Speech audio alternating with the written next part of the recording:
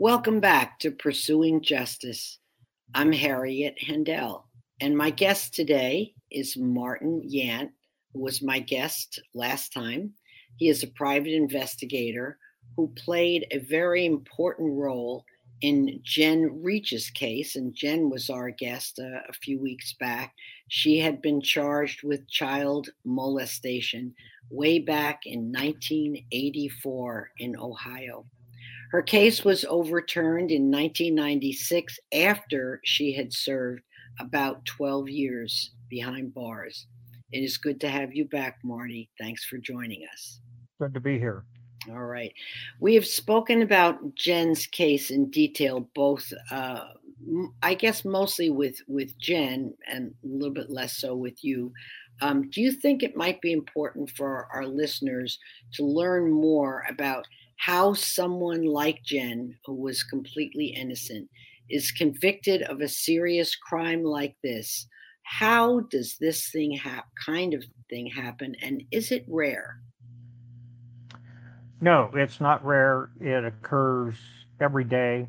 The estimates of wrongful convictions have increased since I gave you the figure that I used from an Ohio State study back in the early 80s that estimated 10,000 people were wrongly convicted of serious crimes every year. That's pretty much been doubled to about 20,000. Now, there are those who say it probably is even higher than that, and not necessarily people being convicted at trial, but because of the serious charges that they face and their lack of being able to afford good counsel, a whole lot of people plead guilty even though they're innocent. Right. Very But in Jen's case, both she and Robert Aldridge insisted on their innocence, so they did go to trial. And that allowed me to get a pretty good idea of how this thing unfolded. And it's a classic example of hysteria, which occurs in other instances. I have a case here in Columbus, a murder case, in which hysteria seemed to play a role because there was a missing woman, and a lot of people just became outraged and turned their attention to the woman's husband, and they started discussion pages, and everybody just pretty much came to the same conclusion that he was the killer. And it was just kind of interesting to see how that play out in something other than child abuse. But in 1984, that was sort of the peak of child abuse hysteria. And it started with the McMartin preschool case in Los Angeles, which generated tremendous publicity and kicked off all kinds of investigations, and fueled by fear and rumor across the country. And one of the places that hysteria caught hold was in Dayton, when some rumor started in the apartment complex that Jen lived in with Robert Aldridge. That started with discussion about kids having sex with kids. And as I tracked this back, it appeared to have been started because a couple kids were caught playing doctor in the shrubbery, hidden by the shrubbery. But of course, the parents couldn't accept the fact that maybe their kid was just prematurely a little overly sexually curious.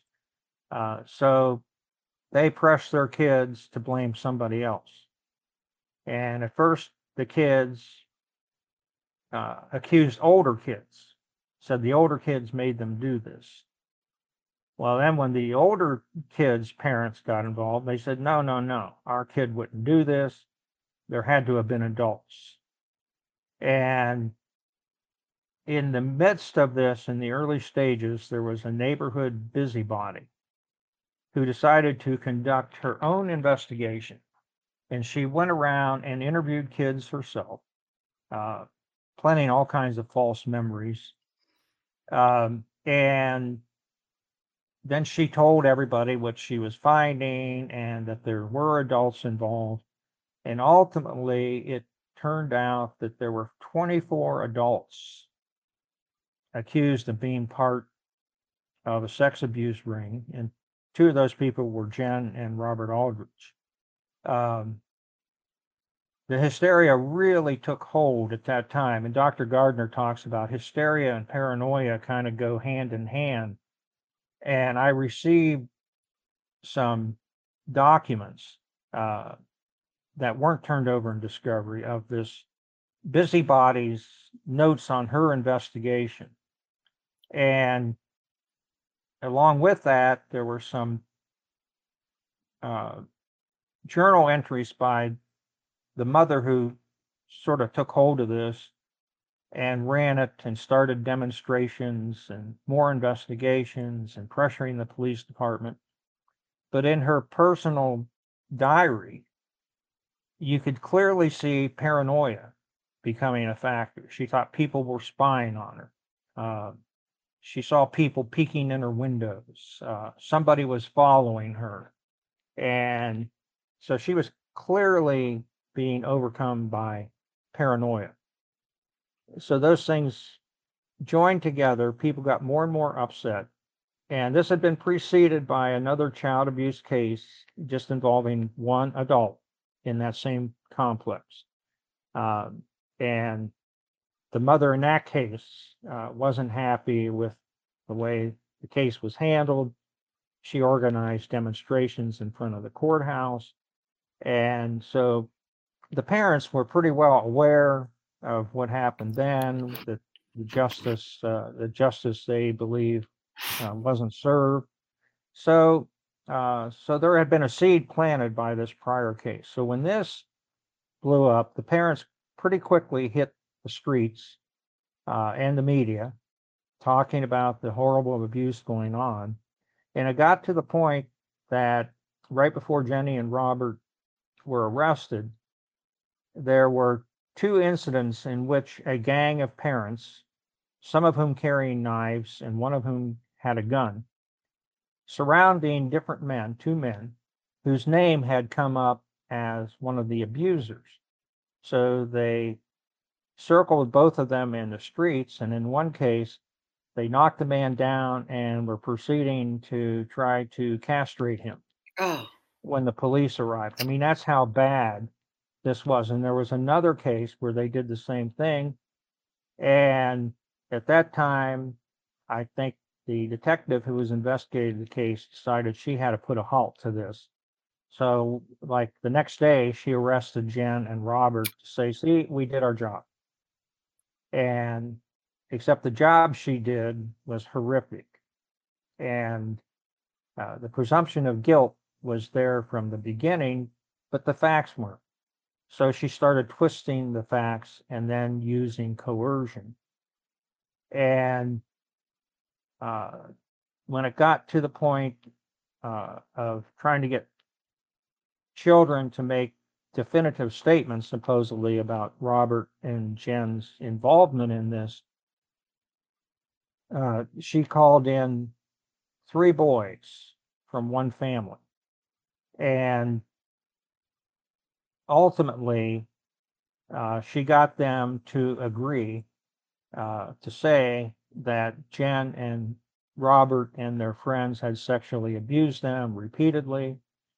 And they named, a number of other kids who were abused, including little girls. But I obtained documents through a public records request. And I'll never forget this. When I went to pick up the investigative file, this was in 1992, I believe, or maybe early 93. I remember the assistant police chief sitting there with me, and he said, well, there are some things in this file that I don't think you should see. but the city attorney says I have to give them to you, so here they are. Well, I could see why he didn't want me to see these, because they showed what a poor investigation this was. And in the case of these three boys, they insisted over and over again that there was no sexual abuse. They didn't even know Jenny and Robert. Nothing happened. And the detective then got very heavy handed with them.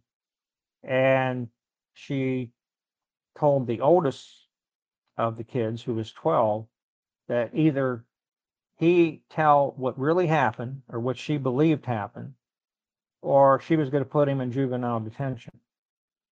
And he still stuck to his story. I don't know what you're talking about. Nothing happened.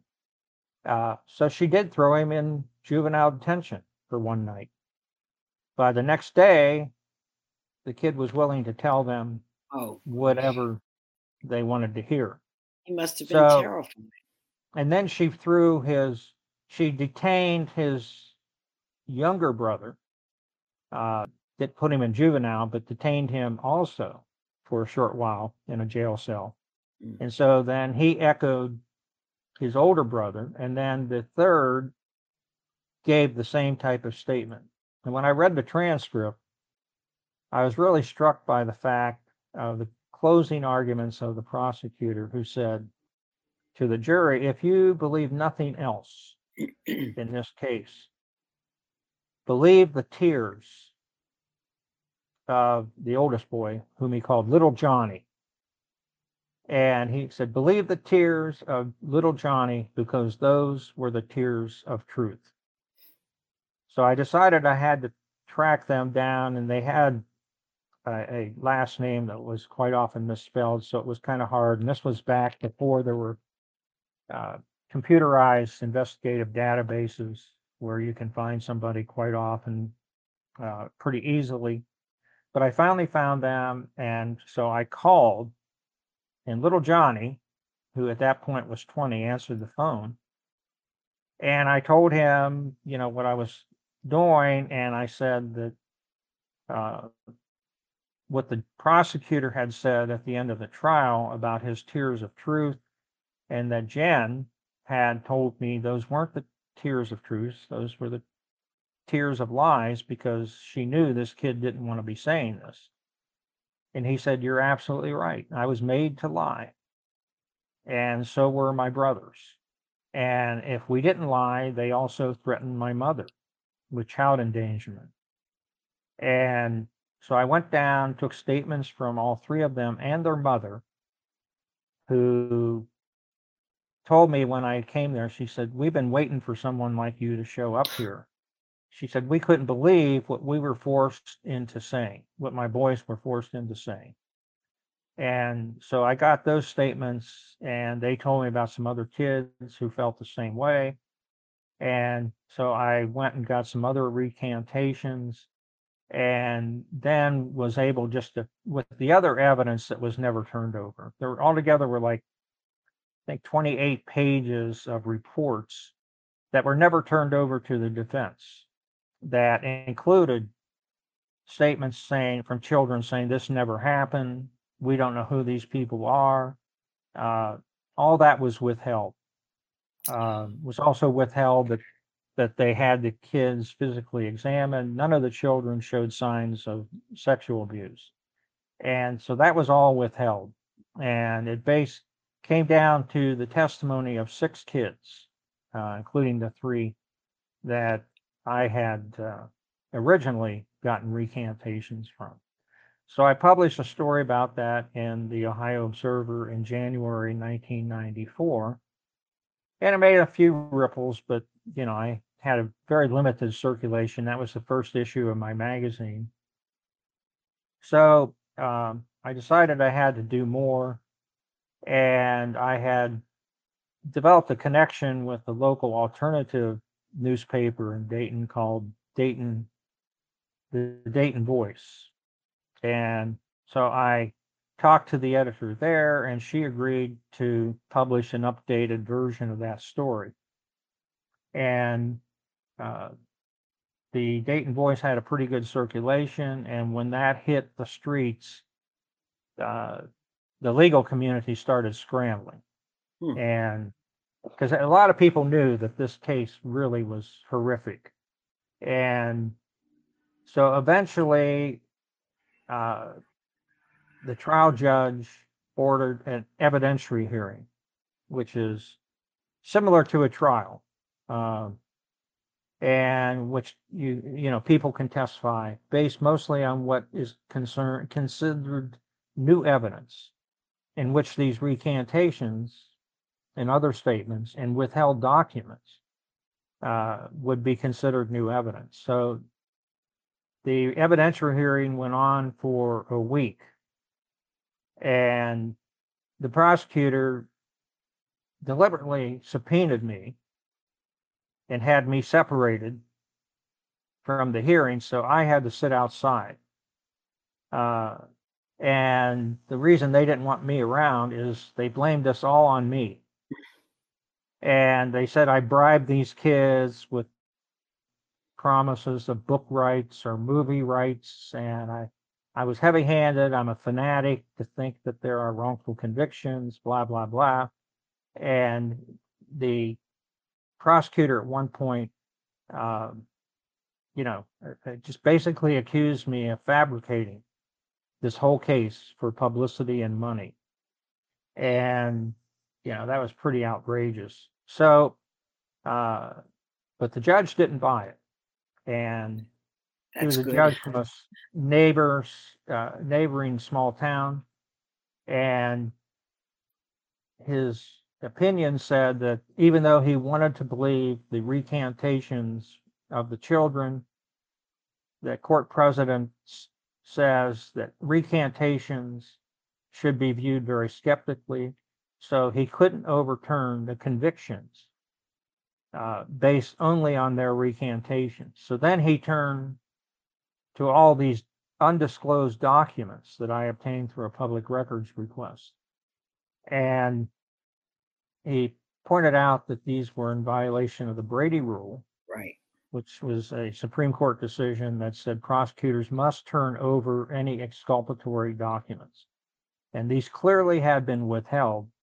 And based on that, he overturned the convictions. What So, were those documents that played such a key role that you had?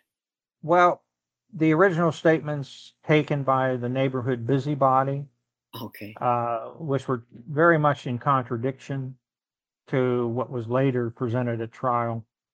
Even the original statements of the children Hmm. before they were threatened or pressured into accusing Jen and Robert.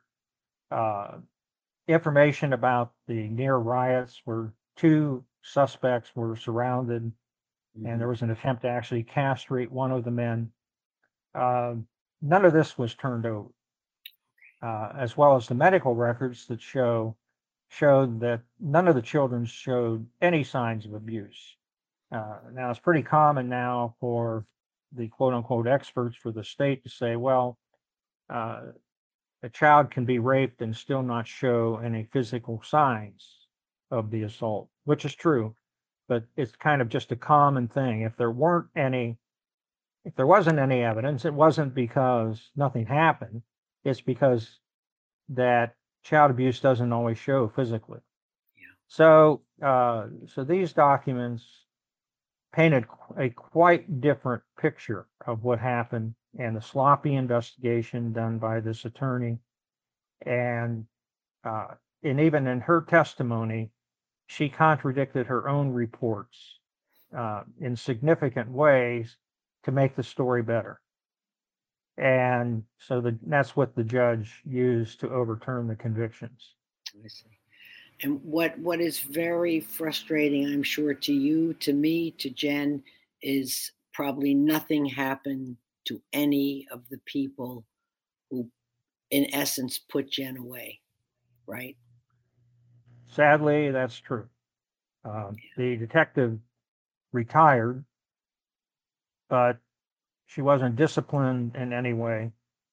Uh, the One of the prosecutors retired pretty quickly, and So everybody just went on, and if you ask them to this day, they'll probably say, "Well, we know they did it." Some prosecutors will never relent, Yeah. and so nothing happened to anybody except for Jen and Robert, who did 12 years in prison. Uh, and there's nothing worse. I've always said about my book that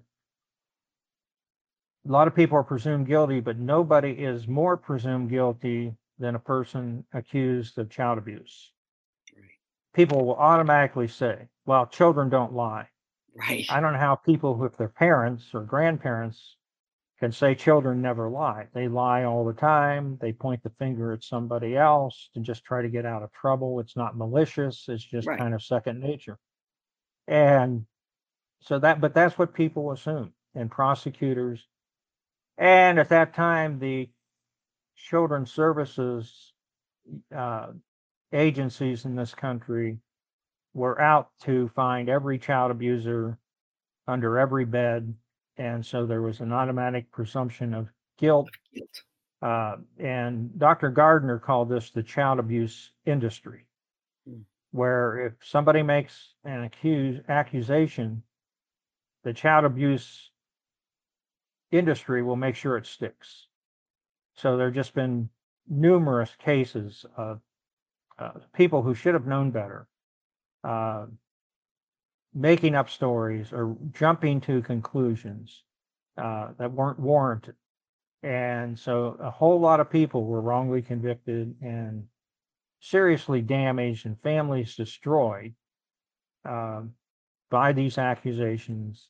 Many of those people convicted in the mid 1980s to the mid 1990s have had their convictions overturned. But families were destroyed, children were traumatized, and it was all so unnecessary if they hadn't lost their heads. But they lost their heads, and there's a history of that actually some of this hysteria started with the multiple personality disorder thing that happened in the late 70s, early 80s, fueled greatly by the movie and book Sybil about a supposed multiple personality, and that all turned out to be a fraud. But we went from a couple cases of multiple personality disorder being claimed in a defense to thousands of multiple personality defenses after the book Sybil came out. So then it went to child abuse hysteria, and so when that ran its course, the next phase was recovered memory.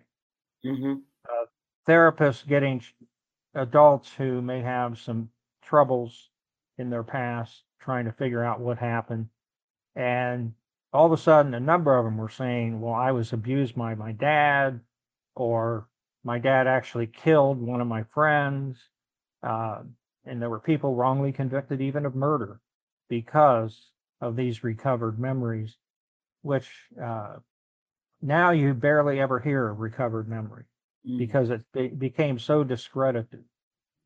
But then some of these same people, it's interesting when you trace the history, some of these same people who have been through all these different phases then moved on to shaken baby syndrome.